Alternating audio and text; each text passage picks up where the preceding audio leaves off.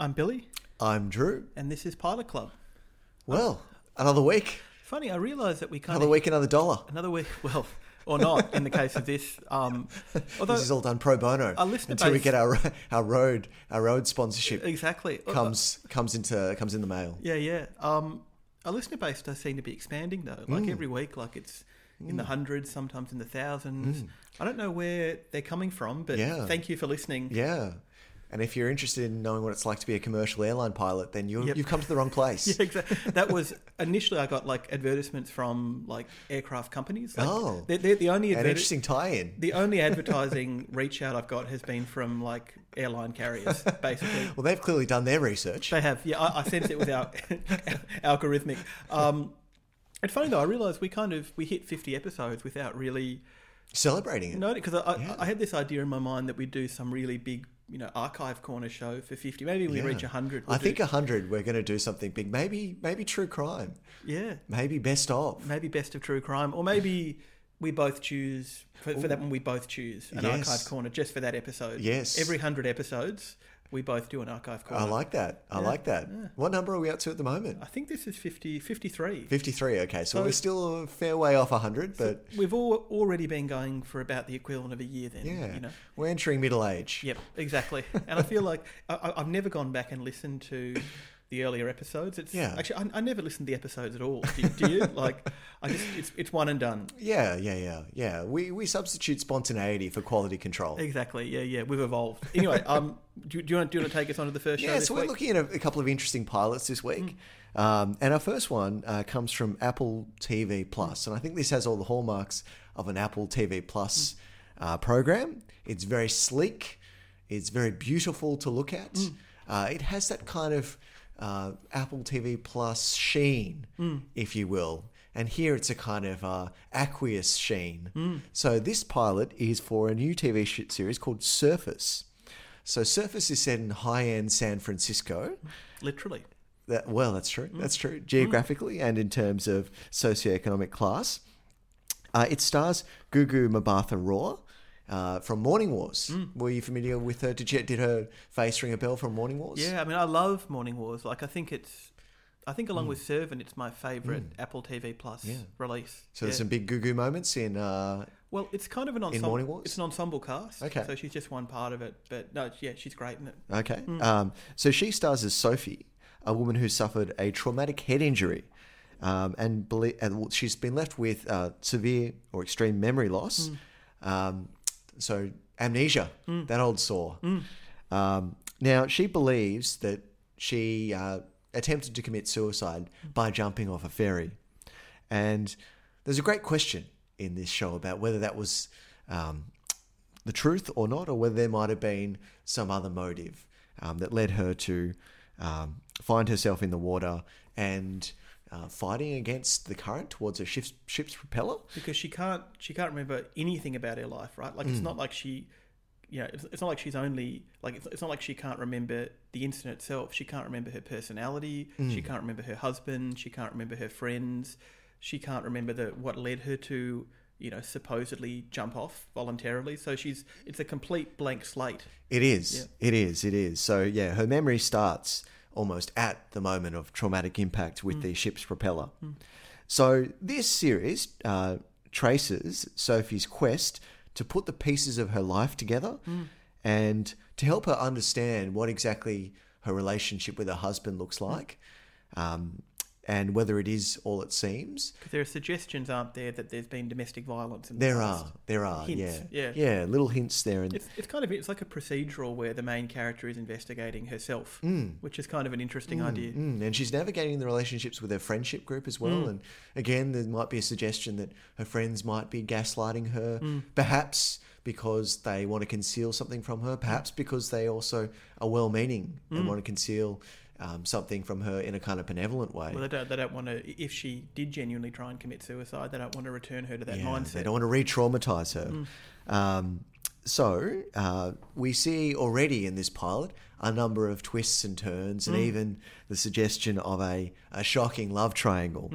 And the way the Apple byline sells this show is, what if you woke up one day and didn't know your own secrets? Yeah, well, and as that suggests, I mean, I mean, I thought this had all the lurid pulpiness of like a mid-90s mid-budget thriller, or like or like an erotic thriller, you know. So it's got that same absurdity, that same relish of like convoluted plot devices, that willingness just to push it to ridiculous places, but at the same time all, you know, expressed through this veneer of tastefulness. Yes. So it's that combination of like ridiculous lurid content with high-end tastefulness. Yes. And I think it's a strange combination. Yeah, it's one of our favourite combinations. It's definitely it's almost a B picture masquerading as an A picture. And I think almost the other strand there, of course, is all those great Hollywood classics about amnesia, and especially the Hitchcockian kind of thrillers where, you know, psychosis and amnesia are such a critical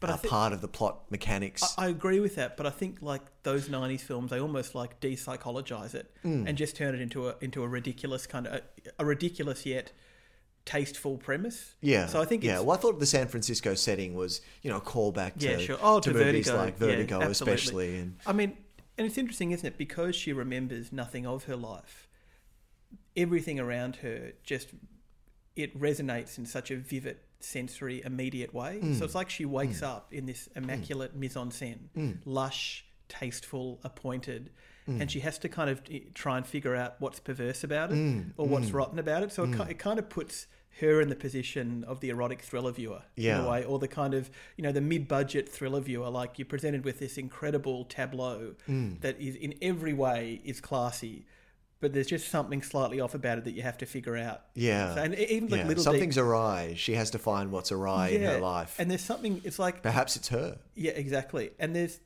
a fecundity to it that's just a little bit off or a little bit intense. Like, for example, there's quite a few scenes in her kitchen, and it's like this ridiculous alcove behind the kitchen full of like ferns and tropical plants. Like, that kind of lushness is just like...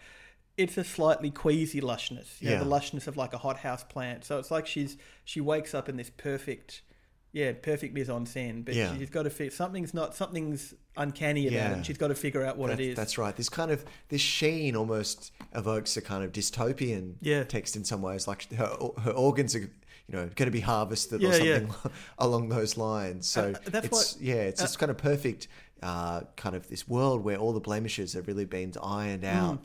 And everything is a little too perfect, a little too bland. It almost feels like a kind of commentary on the Apple TV aesthetic itself, because the Apple TV aesthetic is so airbrushed. Yes. Sometimes to a fault. Yeah.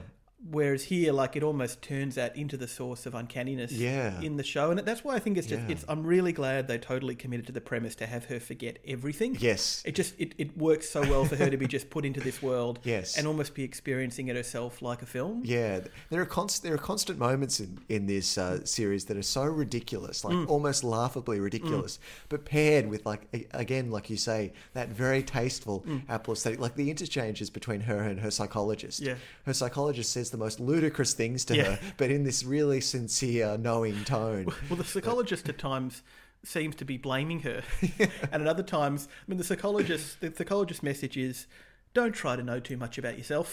It'll all be fine. Like, the psychologist is like almost, don't worry about getting better. Just keep on, you know. Don't ask questions. She's like, will I ever regain my memory? No. You know. I mean, don't worry too much about that. That's what I mean, where it's kind of like, you feel like in someone like Hitchcock, there is this somewhat earnest engagement with, like, psychoanalysis, whereas here it's just pulp. Like, that psychologist, like, compare that to, like, Spellbound. Yeah. Like, there's not... I mean, it's funny, isn't it? Because it hasn't got very good reviews. I mean, it's got quite poor reviews, a lot of which have said, you know, it's slow, it's preposterous, but I thought the slowness was more like languor. Yeah. You know, it was lushness. Yeah. I agree. I was expecting this to be really boring, but I certainly didn't find that.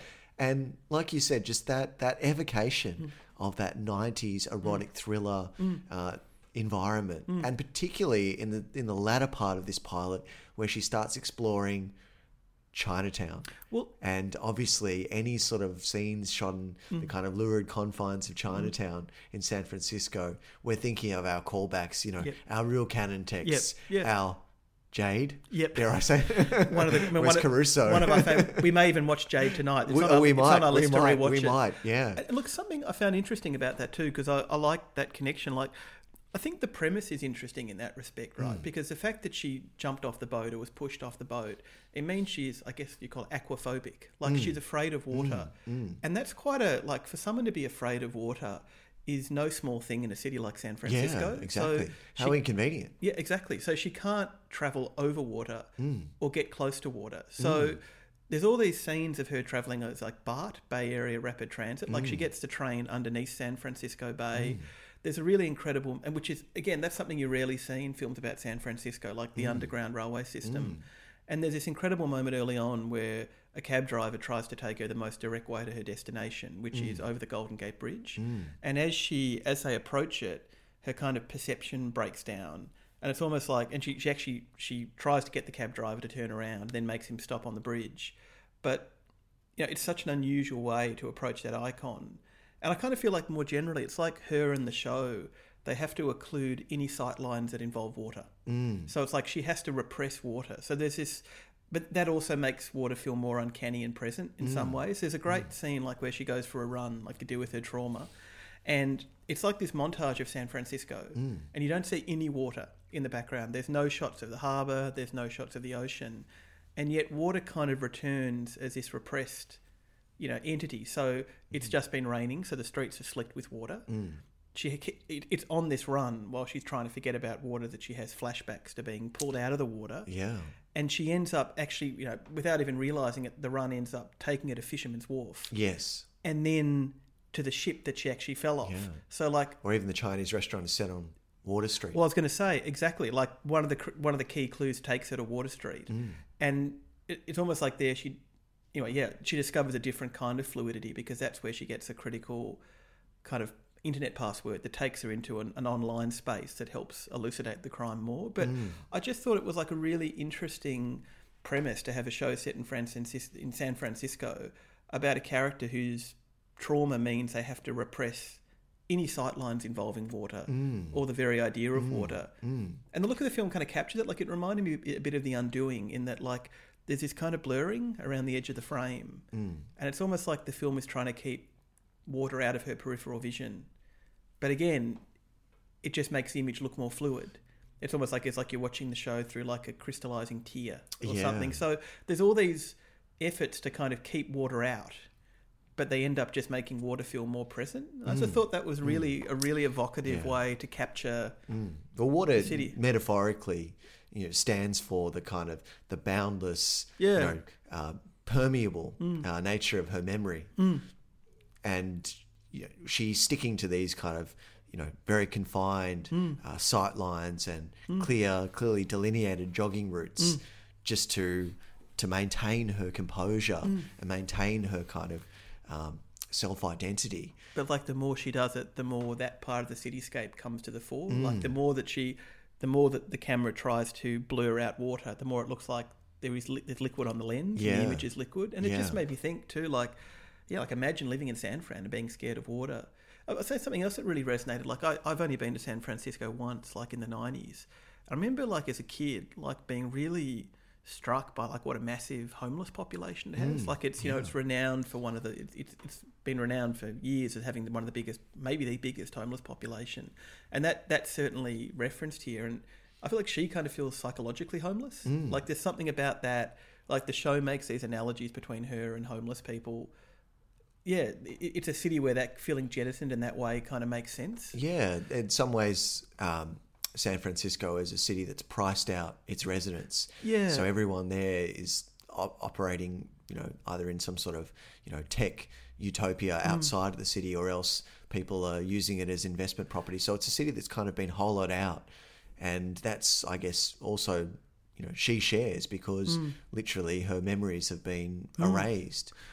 Yeah, exactly. And the tech thing is interesting, isn't it? Because as you said, like that Water Street is a massive clue, and it takes her from literal water to this kind of fluid online space. And it feels like there's something going on here about, you know, such a big preoccupation of like erotic thrillers and, you know, those mid-budget 90s movies are the encroachment of like digital space. Yeah. And it's almost like that creates a paranoia in a certain kind of 90s genre film. Like we have to incorporate it, but we also have to make cinema as lush as possible to fight against it. And I feel like there's that tension is just revived here a little bit. it reminded me a little bit of one of our favourite films of the year, Dark Waters. Oh, yeah. Not up there, not quite as good as Dark Waters. Yeah. We may be among the few people who love Dark Yes, Waters. Adrian, absolutely. very, very late work, Adrian Lyne. But it's got that same charged fluidity, like yeah, that. It's like the fluidity takes us to a cusp of cinema that is like, this is cinema at its most lurid and preposterous and spectacular. Yeah, those dark blue kind of tones as well. And yeah, you do see. I think her husband is meant to be a tech entrepreneur. Yeah, he's like a tech billionaire. Yeah, so there is that sense of this kind of digital space that is again on the periphery here, and again presents that challenge to the cohesion of her memories. The husband is interesting too. Like, I wondered whether the series was going to have like some kind of race angle too, because you have like this protagonist, like a black woman, and all of a sudden she's placed in this immaculate space where white people explain who she is and what her memories are. And there's a scene where the husband explains who John Coltrane is and re-explains music to us. I just wondered whether that will be Get Out vibes. Yeah, like, because that 90s budget, that 90s mid-budget thriller or erotic thriller, whatever you call it, it is so paranoically white. Yes. That is so much a part of its vision. And I just wondered whether that was... Until it was reappropriated as the blaxploitation erotic which canon, if you have is even better. If you have not seen this kind of wave of African American erotic thriller films, including, was it Obsessed, the remake of Fatal Attraction? Yeah. Idris Elba, they are something. They're wonderful. They're incredible. Yeah. And to that end, the more this leans into its erotic thriller influences, especially in the latter half, and especially as the love triangle emerges, and the kind of lurid, scenes of voyeuristic scenes, I think this actually starts really taking off. And at that point, I was kind of getting I was in. And maybe that's what's happening here historically a bit, right? We've got there's two main. Obviously, as a throwback to the classic erotic thriller, but maybe we'll also draw a little bit on that African American, revival in the 2010s as well. Look, I'm a hard in. Like, I thought the reviews for this really missed what was great about it, and almost like willfully missed it. Like, this is tasteful pulp, and it revels in that dissonance. Yeah, well, I guess we've been wondering where the 90s erotic thriller has gone. Yeah. And perhaps it's migrating now to television. Yeah. In the same way that the 90s thriller was almost marketed not so much as a B picture as it was an A picture, and when it really acquired this critical. Well, I don't know whether it really acquired critical acclaim, but it certainly acquired a large number of viewers at certain points. It broke through. And one of the things that really propelled the erotic thriller and that mid-budget thriller was the home video market. So these are films that were meant to be, they were meant to be watched at home as much as at cinemas. So this feels of a piece with that as well. I thought it was great. Yeah, I'm a hard in. Yeah, as soon as I realised what this was, and I don't even know what this was, is what it was intended to be. But once I realised what it was, and once I met it on its level, I was in. Totally immersive. Okay, on to our second show for this week. And I think it's actually an interesting one to do alongside Surface, because this is also a show that I feel has been a bit misrepresented by critics. So it's a show called The Resort. It's streaming on Stan. It's created by Andy Ciara. And it basically follows two couples. The first are a couple called Noah and Emma, played by William Jackson Harper and Christian Milotti. And they're holidaying in Mexico, trying to restore a kind of waning relationship.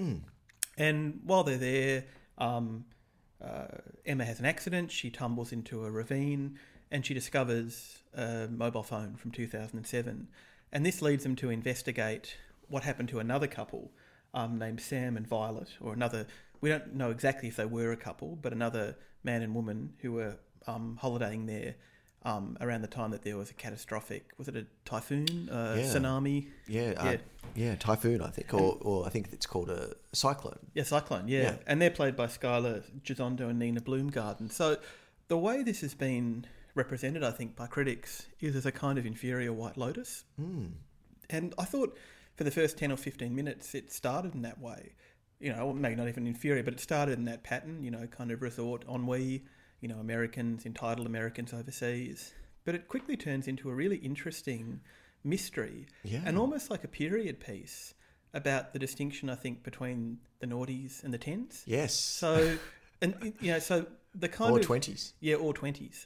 But I think Yeah, a lot of it, but I think especially noughties and tens, because I think a lot of it revolves around 2007 as a kind of hinge. So watching this made me realise... popularisation of the iPhone. Well, exactly. So a lot of this made me realise that, you know, the noughties, I guess, looking back, and it seems to be, you know, we talk about the long 19th century, the short 20th century, whatever. I feel like the short noughties lasted from obviously 2001. Yeah. That's when the 90s ended with September 11.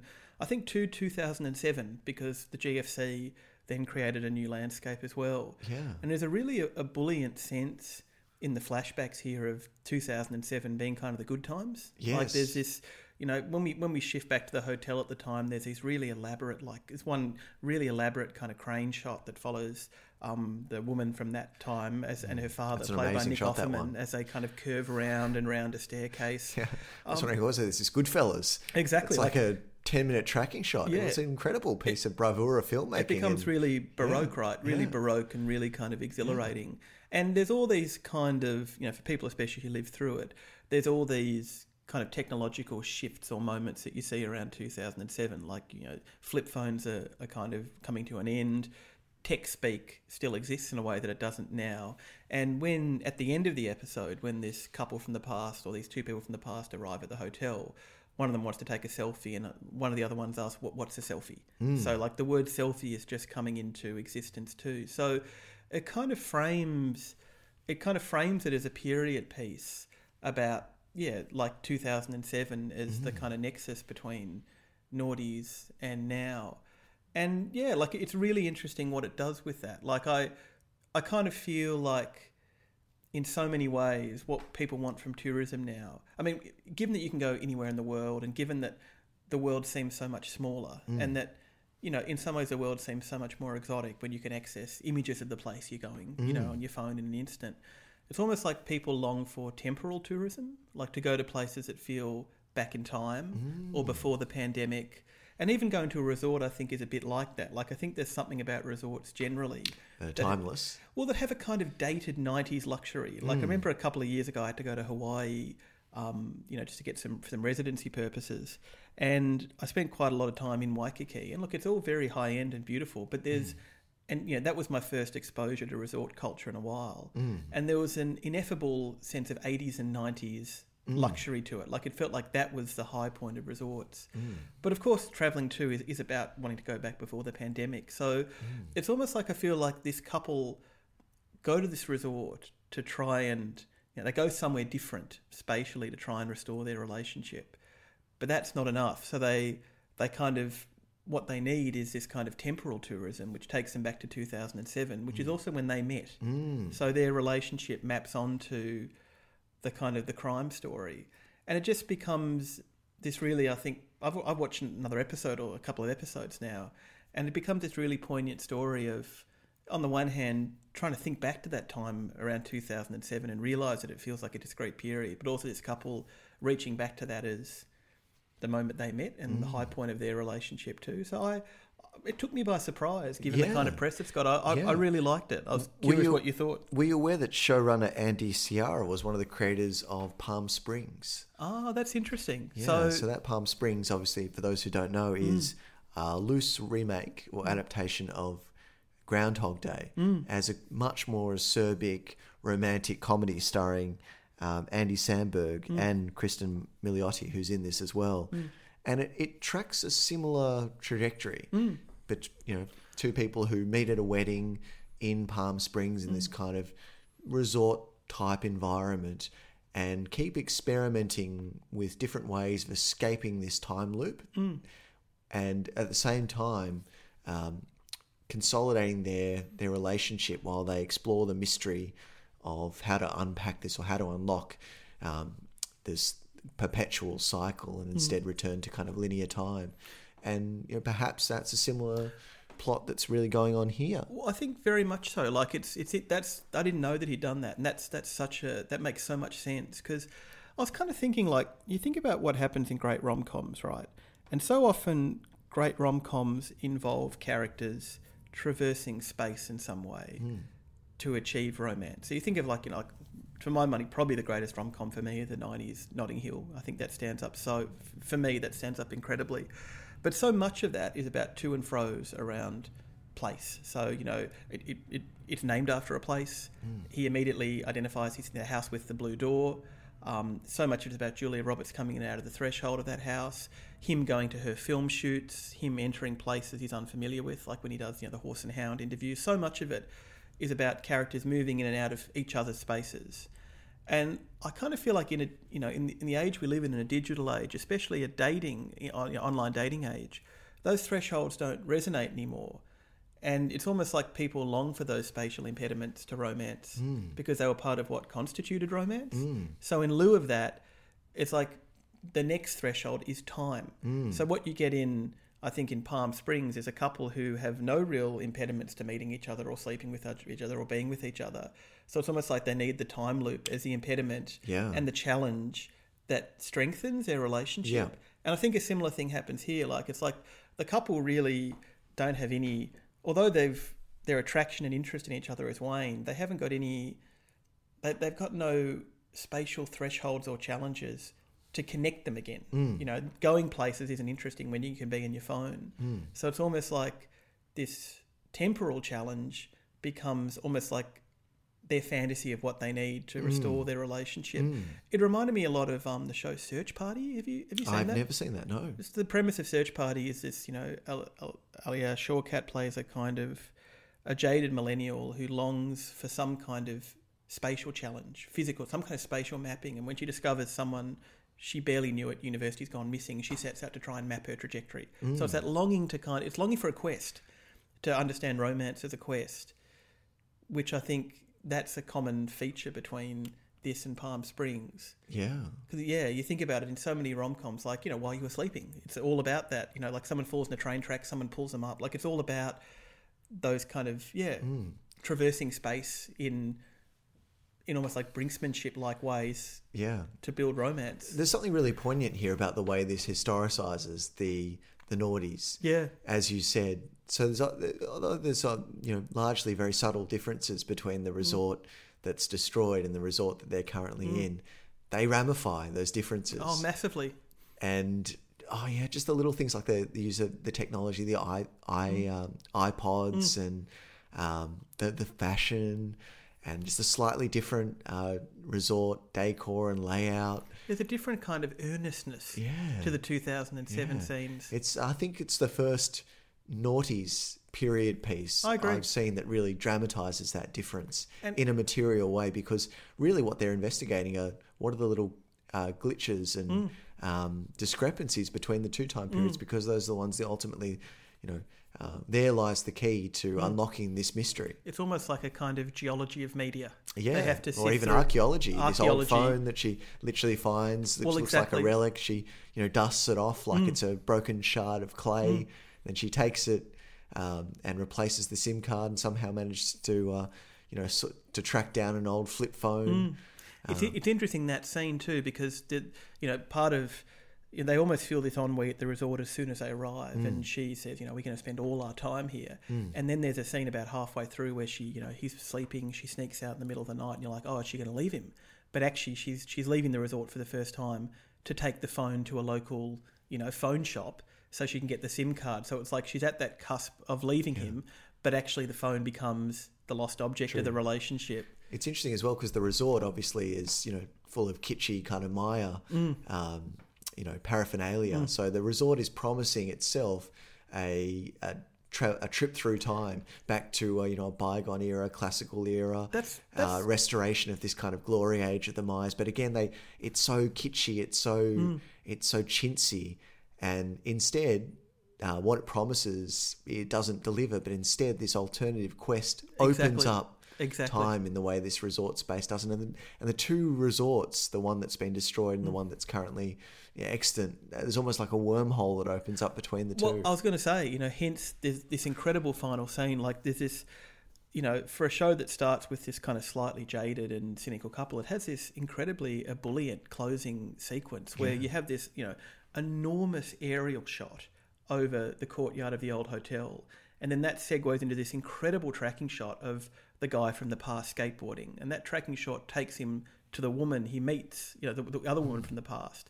And he, in order to avoid her, he collides with a tree and the tracking shot comes to an end. But this flamboyant camera movement takes us to the moment when the couple from the past meet, i.e. the point of contact between 2007 and now. Yeah. And then it all kind of fades into this image that recurs through, like that, as soon as that tracking shot ends, it fades into this image that recurs throughout the episode and episodes to come, which is almost like halfway between an atoll, a coral atoll, and a wormhole. Yeah. So it really feels like there could genuinely be some...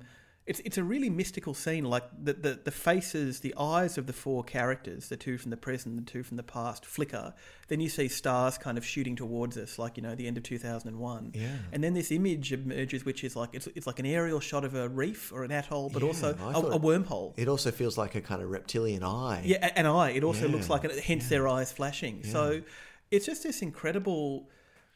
And it's funny, isn't it? Like, I know that, when I travel, like I love traveling in the United States, but at some level it's temporal travel. Like I love cities like LA because that older infrastructure. I mean, digital culture, it's not just that being on your phone makes places anticlimactic when you get there, seeing it so much on your phone. It's also that with digital culture and phones just comes less interest in the material world. So I think cities have kind of got more boring. Yes. As a result. Like, yes, they're backdrops to our own little internalised Instagram drama. So, this sounds like it sounds a big thing to say, but I think in some ways, having a partner from New York and having gone there quite a bit the last 10 years, New York has got more boring.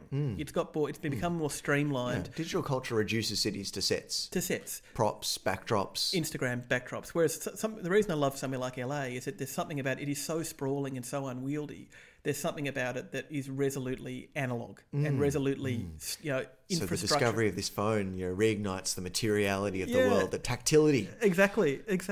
And so I think many of us, the pleasure of travel more and more lies in that pleasure of, and I think just not least because I feel when I travel, often what I'm tapping into are nostalgic travel memories from childhood. So all of that I thought resonated in such an interesting way. The true crime nut in me or fan in me also to say this tapped in is a really interesting subgenre of true crime, which is disappearances in proximity to catastrophic events. So there's a famous case of a woman who vanished on September 10th and nobody knows whether it was associated with the Twin Towers. It may well not have been.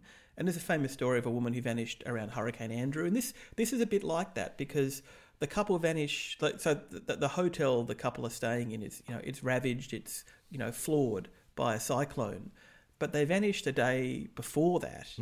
And there's other, it seems like cult-like stuff going on. So you have that interesting convergence. It's like, that interesting situation and very haunting situation where foul play occurs on the precipice of a catastrophe. So it's interesting that, the woman's name, I forget her name, but, she was last seen in very suspicious circumstances on September 10th. And had told people she was thinking of going to the World Trade Center, but in a couple of weeks, or the next couple of weeks, and because of obviously that day, it was never investigated in real time. And this is a little bit haunting in the same way. Well, it feels like the mystery or the resolution to this mystery may well involve time travel of some description. Because it seems like there's occult stuff happening around the fringes, doesn't there? I tell you what it reminded me of a bit in that sense was Old, the M. Night Shyamalan film. I haven't seen that yet. Because, basic premise, a couple are, some people are at a resort, they go to a beach, everyone on the beach ages prematurely, they can't escape the beach. So they're trapped in this beach at this resort where everyone gets older and older really quickly.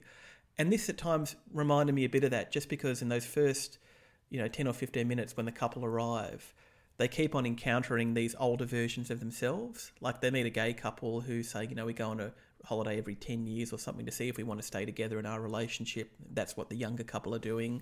So that, it's funny you say that there could be that time travel or supernatural thing because, it reminded me a lot of that M. Night Shyamalan film. I was quite surprised by how poor the reviews were for the most part. I wonder given how intriguing the premise was, and perhaps it was people judging it but it makes you wonder based on the first 10 minutes, which are the most conventional. It makes you wonder, do some critics just watch the first 15 minutes like of the screener? Because this changes so dramatically after that. I mean, I almost went from not a hard out, but an out in the first 10 minutes to being a complete in and being so intrigued by it. And just so drawn to how joyous and buoyant and earnest that 2000s was. And it made me realise, I've often thought to myself, can we periodise the noughties? But it's always because I try and end it at 2010, which feels close. But at 2007, all of a sudden it clicked. Yes, I like that. And it made sense. I like that idea of the short noughties. The short noughties, I guess 01 to 07. we can kind of periodise the teenies now as well, I guess. Absolutely. What would you call it? 2008 to... 2008, late 19, to the yeah. pandemic, or maybe just to to 2020. 2020, Yeah, absolutely. yeah. Yeah. So the long teenies, the short noughties. Yeah.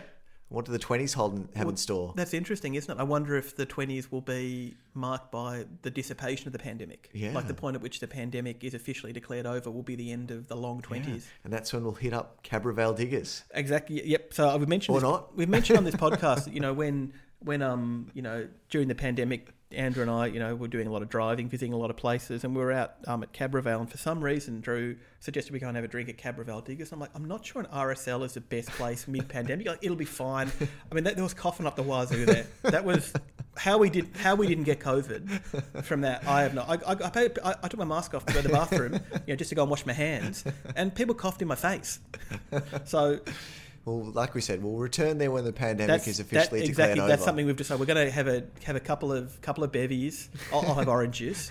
I'll have orange juice at Cabravale Diggers, and the pandemic is over. But look, until then, have you watched any more of it? Well, I was very intrigued. I was going to, but I thought this might be a show for us to return to collectively. I was going to say, it sounds like obviously not, because you've kind of gone ahead. But it could be a good candidate. Well, yeah, I'm in. But it could be a good candidate for Wednesday nights too. Yeah, but look, I thought it was. I think both this and Surface are shows that have been quite misrepresented by critics. Yes. It's good. Yeah, I think that I don't think critics have really dealt with these on their own terms. No, we get it. We get it. Okay, on to our third show of the week. So it's interesting this week. We've had 3 new shows that have all got fairly middling reviews. Yeah. And this is the only one where I feel like I kind of get it. It's the show is Uncoupled. So it's a latest show from Darren Star, who has pretty storied history. So fill us in about Darren Star. So, stretching back to the 90s, he was creator of Beverly Hills 90210 and Melrose Place, but most famous, last 20 years for Sex and the City. So was he the showrunner of Sex and the City? Was he the creator? Yeah, he was the creator of Sex and the City and Younger. And as you know, writer? Yes, I think for large parts of it. Or he's one of the showrunners, one of the creators. Okay. I watched Sex and the City, all of it, about a year ago with Jesse, hi Jesse, and Kyle. Look, some really great moments in it, but on the whole, pretty middling about it. Younger, I think, is great. I think Younger is his masterpiece. But this continues that same New York milieu. So about 2 characters, at least in the pilot, Michael and Colin, gay couple. Michael's played by Neil Patrick Harris. Colin's played by Tuke Watkins, both openly gay actors. And they're on the cusp of celebrating Colin's 50th birthday, so there's a bit of an age difference in the relationship. And all of a sudden, Colin realises he's leaving Michael, and it kind of throws Michael into a bit of a tailspin. So it's it's about a guy, his husband's leaving him, and maybe for another man. It's interesting. Like, the show, though, I think has a weird tone insofar as I don't think it's really about this relationship. Like, it feels to me like an elegy for a particular kind of gayness. So in a particular milieu. So it's interesting, as this writer I really like, Scott Herring, who talks about what he calls queer urbanism. And he talks about the way in which LA and New York, but especially New York, for decades set the scene, in terms of what gay culture looked like, even though there are gay subcultures all over the United States, all over the South, all over the Southwest. And I feel like this is what we see in this series is a kind of vision of gayness that once felt completely normative and completely, it seems synonymous with gayness, but now feels like a very small sample set and almost feels a bit geriatric at times. So I feel like it's an elegy, basically for, wealthy, white, skinny, attractive New York gay men as a kind of self-appointed tastemakers of gay culture. And I feel like it's an elegy for that scene more than actually being about the relationship. And it is funny, growing up gay, I remember how much my sense of what gay culture was shaped by that in the 90s and, noughties. Like, most literature about gay culture tended to be about that scene. Like, all the kind of great gay novels of, the 70s and 80s, City of Night, Dancer from the Dance, they're all about that New York scene, or people gravitating towards that New York scene. And, of course, it's got an enormous historical significance. That's where the Stonewall riots happened. So I'm not denying any of that. But just in this day and age, it feels a little bit insular. And so I feel like the series is kind of an elegy for that more than the relationship itself. So do you think, like that, this series isn't anachronistic? Do you think it misrepresents I just think it's panoply of modern gay experiences? I think it's, I think it's honest about what it is, but I think it presents, I think 10 or 15 years ago, this would have seemed like a real sweep of gay culture, like a real panorama of gay culture. But now the beats feel very tired, I think. Like, it's full of people who are interested in upscale art galleries, luxury furniture, expensive towels. Like, it's such a narrow version of gay life. And I have to say, it definitely continues Sex and the City's fetish for investment bankers and just for wealth generally, right? Yeah. Well, I was going to say the real relationship here is all the characters with their money. Well, it's almost like... That's the real romance here. It's almost like attractive men and luxury objects are the same thing. When Neil Patrick Harris, one of the things that most scandalises Neil Patrick Harris is that his partner has taken the Hermes towels. I don't know how you pronounce that, Hermes. Yeah. Also, it's like, how is Nathan Lane not in this series? like I feel like there is a Nathan Lane surrogate. Well, I was going to say, I feel like the art dealer is bargain basement Nathan Lane, right? But I was like, where is Nathan Lane? Like, just to at least have some flamboyance in it, to at least have some. So it's interesting. Like I felt because. I also don't think the breakup, to me, doesn't resonate much, just because I don't think Neil Patrick Harris has that much range. Like, I think he's essentially a comic actor. So I think the scenes here where he's trying to do pathos, they come off as manic, like, rather than emotional. I'm being a bit harsh. I just felt like... He's quite a smarmy kind of knowing actor. So I agree. I don't think he can really pull off, emotional vulnerability very, very ably. No, it's kind of like, I guess it's a weird thing in that it is so much of what once defined gay life and culture to me, but also in its own way kind of suffocating. I mean, it feels that there's not... I know it's easy to pick at a show and say it could be more diverse. It's an easy thing to say, but, there aren't any gay women or trans people. There aren't many people of colour. Like, it's very... And there aren't many poor people. So it's very much a kind of exclusive, like the husband, like Colin is a, get the names. Like Colin is like an investor, like he's a wealth, like hedge fund manager. Yeah. Michael is a luxury property, in salesman. Like it feels, it's one of those things where it almost reminds me of a show like Queer Eye for the Straight Guy, where like homosexuality was legitimised in popular culture and in capitalist culture as being the point of entry for straight people to luxury goods. Yeah. It's got that kind of vibe to it. Like, do you know what I mean? Like, it's like this is actually this is not homosexuality as a sexual or romantic orientation. It's as an orientation towards stuff you might want to buy. And it kind of makes sense. Like I just watched the first 5 episodes of the next series. I'll tell you of the next episode. I'll tell you what. The first 5 episodes. No, the first 5 minutes of the next episode. Just because I had a curiosity about something which I'll tell you about in a moment. Yeah. But it emerges that it seems like Colin has. I mean, Colin says that he hasn't left Michael for anyone. That he just needs space. Yeah. But it seems like he has left Michael for someone who is Michael's rival property dealer. So it's all so bound up with property and wealth. And of course, I understand this is a way that gay culture kind of legitimised itself, but it just feels a bit suffocating and a bit insular. I also didn't think it was that funny. Like, like compared to a show like Will and Grace, which is the same milieu, I love Will and Grace.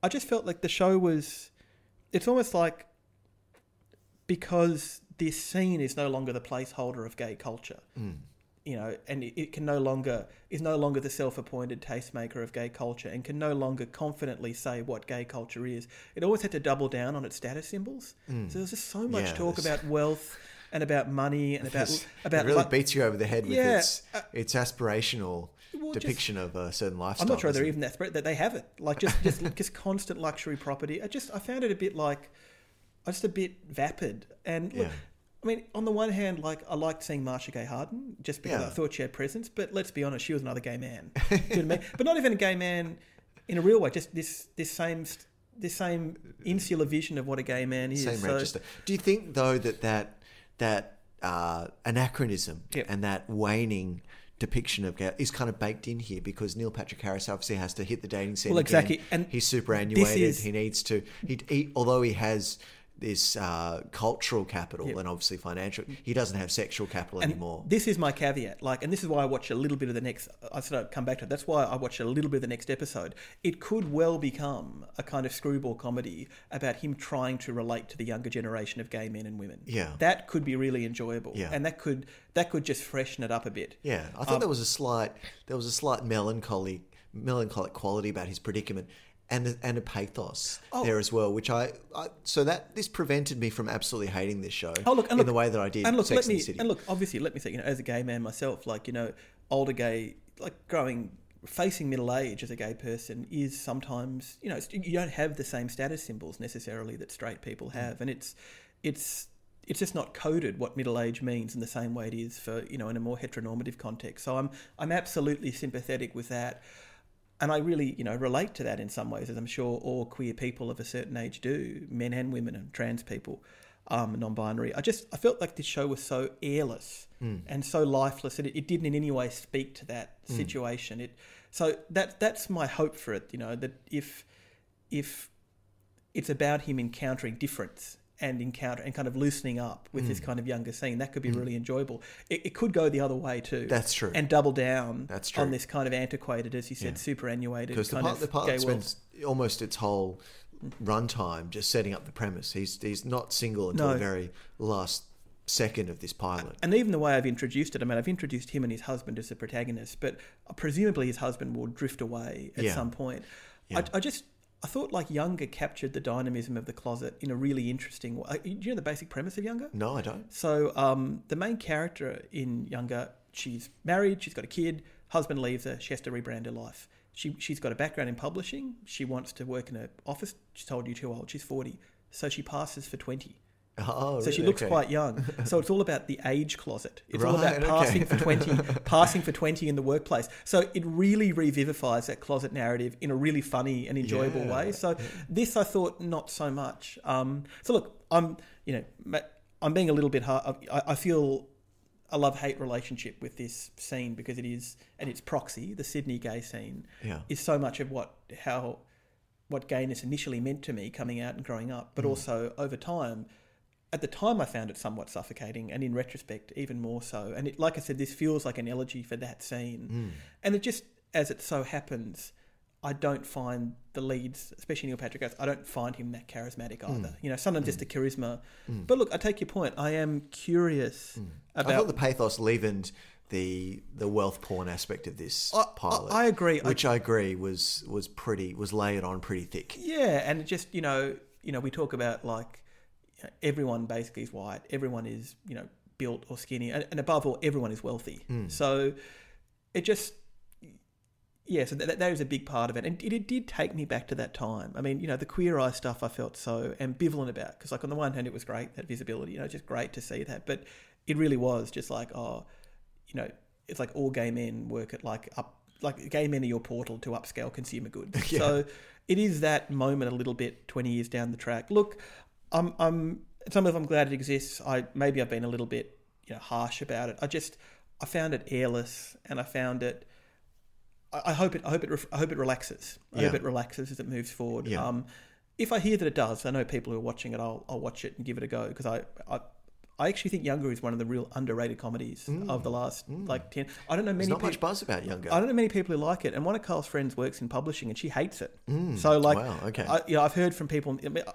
But I don't think you're going into it for an accurate version of publishing. You're going into it for the kind of picaresque thing of seeing a woman trying to act 20 years younger in the workplace. Yeah. And again, there's that generational narrative that really works there, because of course she has to adopt the lingo. She can't look down on youth culture too much because she's got a pass at it.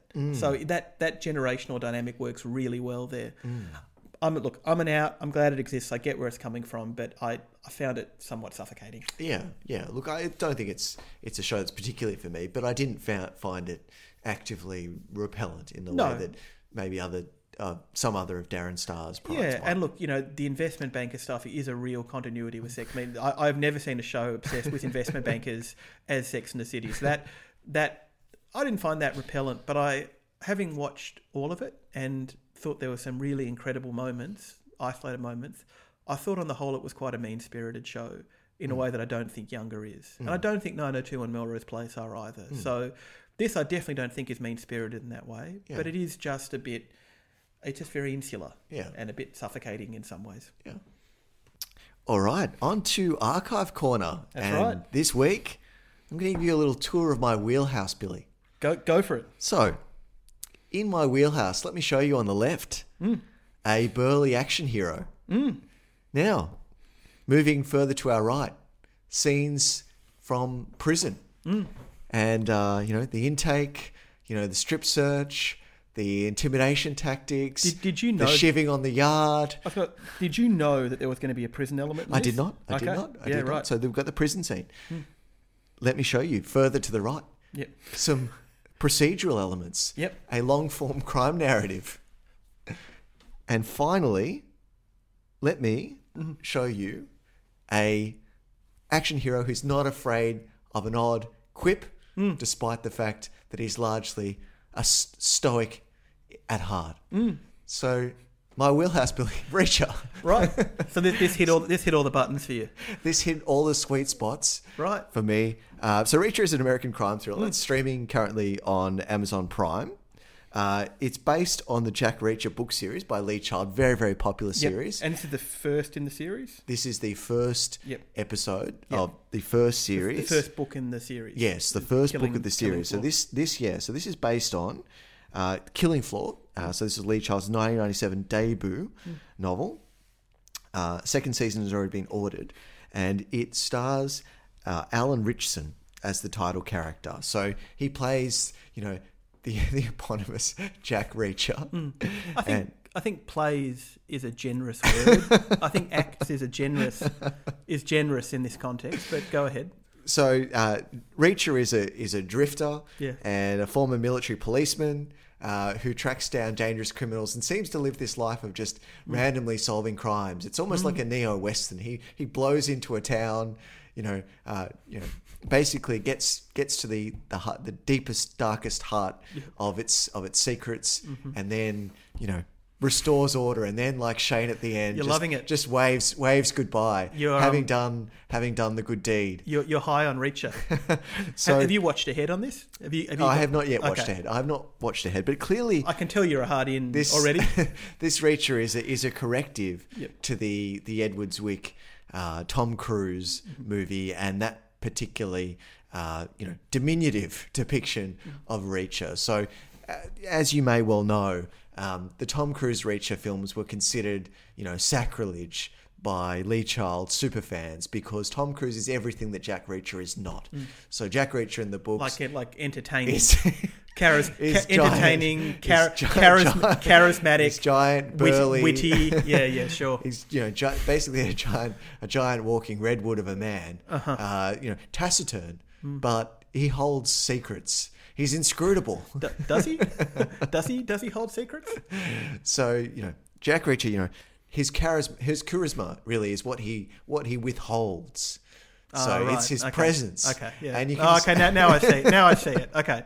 And you can see clearly this show is framed as a corrective, and I love the way that the initial scenes are framed, just as a clear rejoinder to those movies. So the opening scene, Reacher hops out of a bus, and the first thing we see are his big military boots, and they almost land, on the footpath with a kind of thud and a this kind of resonance. This is you're rhapsodizing. You're rhapsodizing on Reacher. Then we see, Reacher, and clearly, he's has enormous physical stature, has enormous presence, and just like those opening scenes of Die Hard, where John McClane is really framed by the gaze of others. The men who want to be him, the women who want to be with him. We see Reacher. Maybe in this case, the men who want to be with him. It's the vibe I'm getting.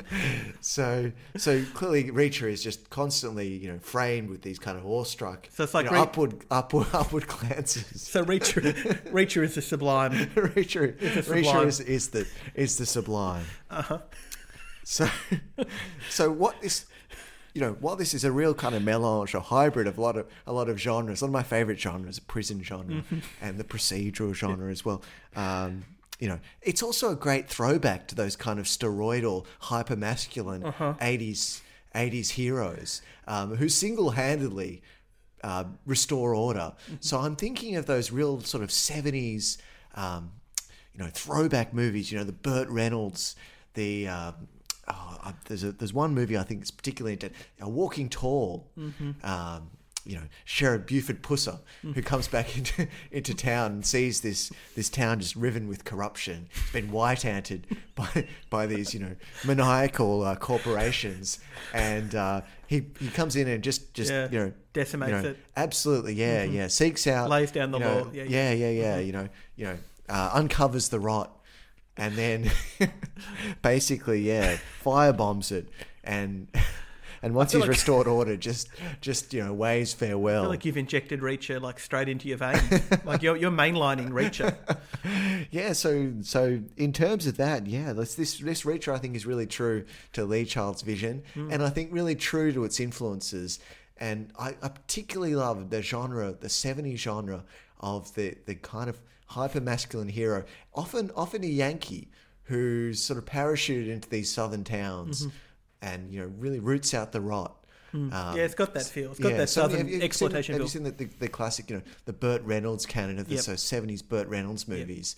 Sharky's Machine, Atlanta, and some of his lesser known ones as well. Just often follow that similar trajectory. And I think no surprise, this is set in Atlanta. Yeah, and Reacher appears to have more of a kind of northerner sort of poise and. Bearing, if you will. So, so Reacher is just this figure, this enormous figure of enormous... It's everything you want enormous in a man. magnetism. Yeah. Enormous magnetism and charisma. And there's just something so comforting about the way that he's sort of all-seeing and all-knowing. Wow. He sees a police detective who's able to determine that yes, he's struggling with a smoking addiction. He's recently divorced from his ex-wife. He can determine that he went to Harvard straight away, despite the fact that this guy's real work is a detective in an obscure hayseed. He's an observational genius. He's an observational genius. Sure.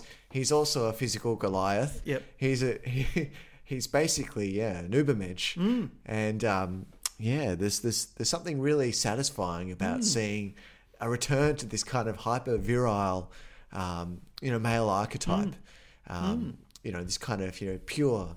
Masculine, I can see masculine energy. I can see you find it very reassuring, very reassured by it. Yeah, much of this has been subsequently channeled into these kind of absurd superhero movies. Yeah. So it's nice to have this kind of super egoic, male figure that's not a superhero, that's superhero adjacent, but is a mere mortal. So wow, to me, this is a throwback to some of my favorite genres, the 80s steroidal hero and the kind of ridiculous, these ridiculous feats of physical strength that combined with the 70s kind of neo-Western. Yeah, no, I think I get it. And then the 50s Western style. Just going back in time. Going further and further back. To a simpler time. This long lineage. A simpler time, This long lineage of pure American masculinity. Yeah, right. So... yeah, I think this is for me. There's a scene where Reacher sits down at a diner and orders a peach pie. This show is like me doing just that. Yeah, right. Just going to my favorite diner, ordering my favorite dessert, a peach pie, sitting down maybe with a bit of vanilla ice cream, and just spooning it up, really enjoying it. Really harking back to nostalgic memories of childhood. Look, it's hard to. That was intense. Look, it's hard to follow that, and given how much you loved it, it almost seems misanthropic to say that I hated it. Don't do me like that. Look. So first Blackbird. That's now Reacher. That's your rant. This is mine. Right from the beginning, I didn't like his face. I didn't like anything about him. This to me was like. This was like Blackbird on steroids, literally. I thought this was a protagonist with like no charisma, no presence. He was just jacked up. Like, mate. Come on, presence. Mate, come on.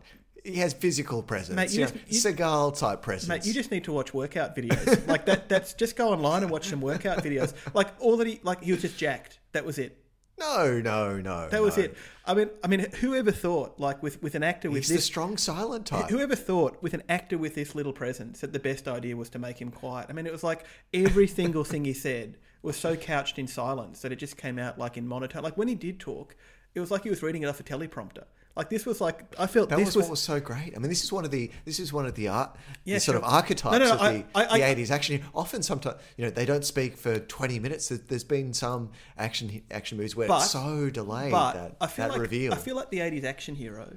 I mean, yeah. So I mean, So at some level, I don't like that as well either. So like, I just found like, like where do I start? Okay, so first thing is like, if this is what the books are like, if this is what the Jack Reacher books are like, then I think that the Edward Zwick films improved on them 100-fold. Like I thought what worked about those films was the mismatch between Tom Cruise and the Jack Reacher persona.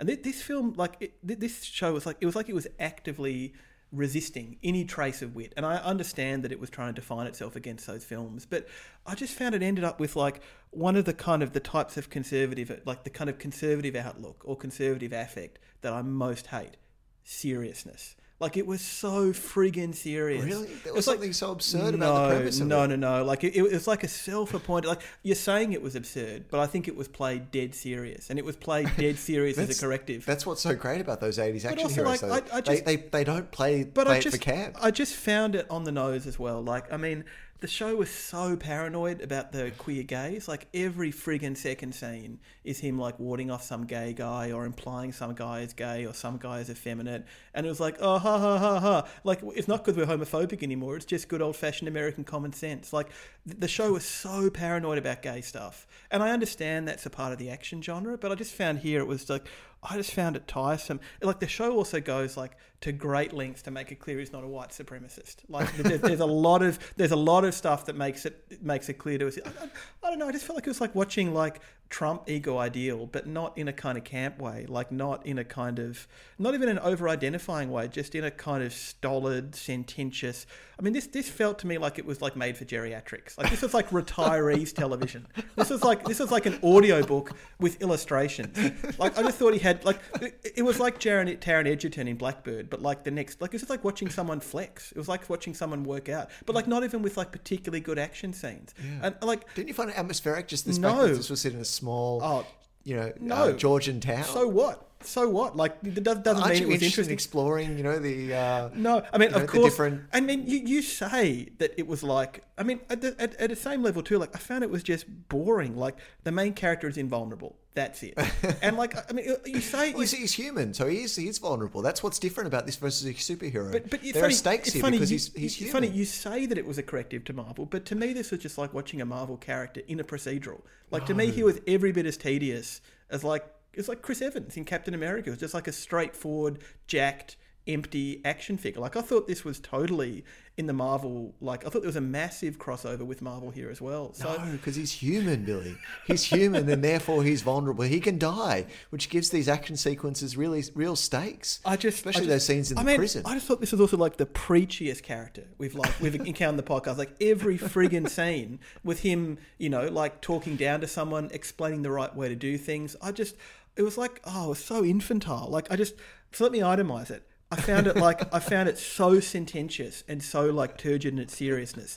2, I thought he couldn't act and he had no presence and all he did was flex. Just watch workout videos. 3, it was like watching a Marvel character like in a procedural. 4, like 1 or 2 gay jokes I was fine with. After the 10th, I was out. 5, like the constant explanation of why he was white supremacist, why he wasn't a white supremacist, made me think, well, maybe he actually is. He was into R&B. Yeah. 6. He was tracking down Blind Ben. 6. I absolutely did not buy him as a blues aficionado. 7. I didn't like his face. 8. The self-appointed alpha stuff got old really soon. And like just 9. If this was a throwback to the 80s in the best possible way. If this is what the books are like, the films clearly improve on the books. The one thing I kind of liked about it was it looked like it was the same set, that small town, that standard backlot town square set that they use in the Seinfeld finale in Gilmore Girls. That reminded me of better shows. I get where you're coming from. Like you're saying that it over-identifies in an earnest way with a genre that was already like self-consciously absurd. Yeah, but I don't know. You've got to recreate those 80s action heroes through just I don't sincerity want, and earnestness. I don't want to recreate it. I'm not interested. I'm not interested in the alpha, conservative, self-serious, self-appointed purveyor of all wisdom who has no charisma.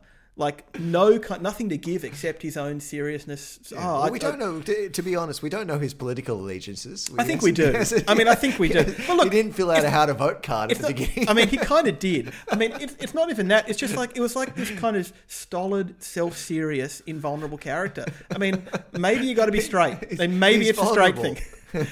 How is he vulnerable? He's human. He can die. He bleeds, Billy. Reacher bleeds. Every single scene was him explaining to people how to live their lives better. There's a tragic pathos in the twist here as well. No. He's like a wandering Ronin. I thought this is like a whole culmination. This is a legacy of many different action genres. Now I'm bringing the Ronin genre. Yeah, no, this is Yojimbo. This is a modern Yojimbo, Billy. I mean, I feel like the way you're framing it makes it sound like... You don't hate Kurosawa, do you? The way you're framing it is to make it sound like anybody who doesn't like it is humorless. I thought the series itself was so humorless. Like really? It was just... It was hilarious. It was like being given a lecture by like an Instagram like ab icon. It's like, okay, it's like you're jacked. So what? Like I don't need you. Look, I'm going to just enjoy your symptom. I thought this made like Blackbird. Like I thought this made Blackbird look like Kurosawa. Like this made Blackbird look like the most nuanced, I have no words. Like I thought this was friggin' awful, and it also gave me a fresh appreciation. I had no idea you hated action cinema. Well, it's not my favourite genre. I don't know. Like maybe as it coming out of a time and a place, I find it interesting. But this didn't even have like the kind of action. To be fair, like the kind of action cinema you're talking about has a hyperbole that we didn't see here. This was like that. Really? This when was Richard comes in, like they're like, the cuffs don't fit him, and then he's in the zip ties, then he just breaks out of the zip ties. But something like Rambo is like next level. So I felt like I think this is on this on the I piece disagree. with Rambo. I thought this was trying to reconcile that with this kind of like serious naturalism, and I just thought that combination. I feel that you're so invested. Well, also like you talk about Burt Reynolds. Burt Reynolds is charismatic, and Burt Reynolds doesn't have his shirt off the whole time. Like Burt Reynolds is an actor. He has his shirt off quite a lot. Yeah, but he's still an actor. He's still got presence. He's got he bleeds Hollywood. Like it's in his bones. I just thought this guy was like had just like nothing to bring to it except I just found it boring. It's like well, I guess you had to like Reacher to buy into I think this. you had to have like anxieties about masculinity or something to him. I'm just joking, am I? I don't know. Like this was like it's like a show for incels or retirees. It was like I had nothing with this. I thought he was boring. Really? He was self-serious. I thought this could be like our show we watched together. No, both get on board. I think this is very much your. I mean, you just enjoy your symptom. Like this is very much your thing. Really? I thought we'd take this journey together. No. I thought we'd be like, what's Reacher going to be? What's Reacher? What dilemma is he going to? He's going to have to beat his way out of. I can tell you what's going to happen. He's going to walk into a room, and no matter who's in the room, he's going to explain how they need to live their life. He was like self-seriousness, common sense. He was like flat and bland in a Marvel way, and he was invulnerable in such a boring way. This could have been our show, Billy. This could have been us. This is in the Blackbird canon of awfulness. So look, I thought it was awful. I'm not gonna say much about it because I feel like the way this conversation is being framed is that to dislike it is to be humorless, or to dislike it is to not understand the pleasures of genre. But I thought actually the show itself was pretty humorless, and I feel like your residual investment in the genre is playing a big role here. So look, I thought this was easily the preachiest character we've watched. Easily. Come off it. Easily. Who's been preachier? What about Ethan Hawke in The Good Lord Bird? Oh, this was worse. He was literally preaching the whole time. Yeah, but Ethan Hawke is loud, obnoxious. But at least... Come on, you got to admit, that was pretty good recall. No. Good Lord Bird. Sure. You weren't expecting that. No. You weren't expecting me to hit you with the 1-2 punch. That was an uppercut. I had the good... You still haven't recovered. Look, I enjoy Reacher. I had nothing. I had nothing with it. All right, okay. Well, Reach obviously didn't land, but so hit me with your archive corner. Well, I kind of wanted so I something can that call was, you an incel. was the opposite of Reacher. I stand by that. I think it's the incel retiree demographic. It's a perfect overlap. It's like people on 4chan or people in nursing homes are going to love this. Look, it's kind of funny, like thinking about like the resort, like how beautiful that vision is of like that memory palace of going back to an earlier era.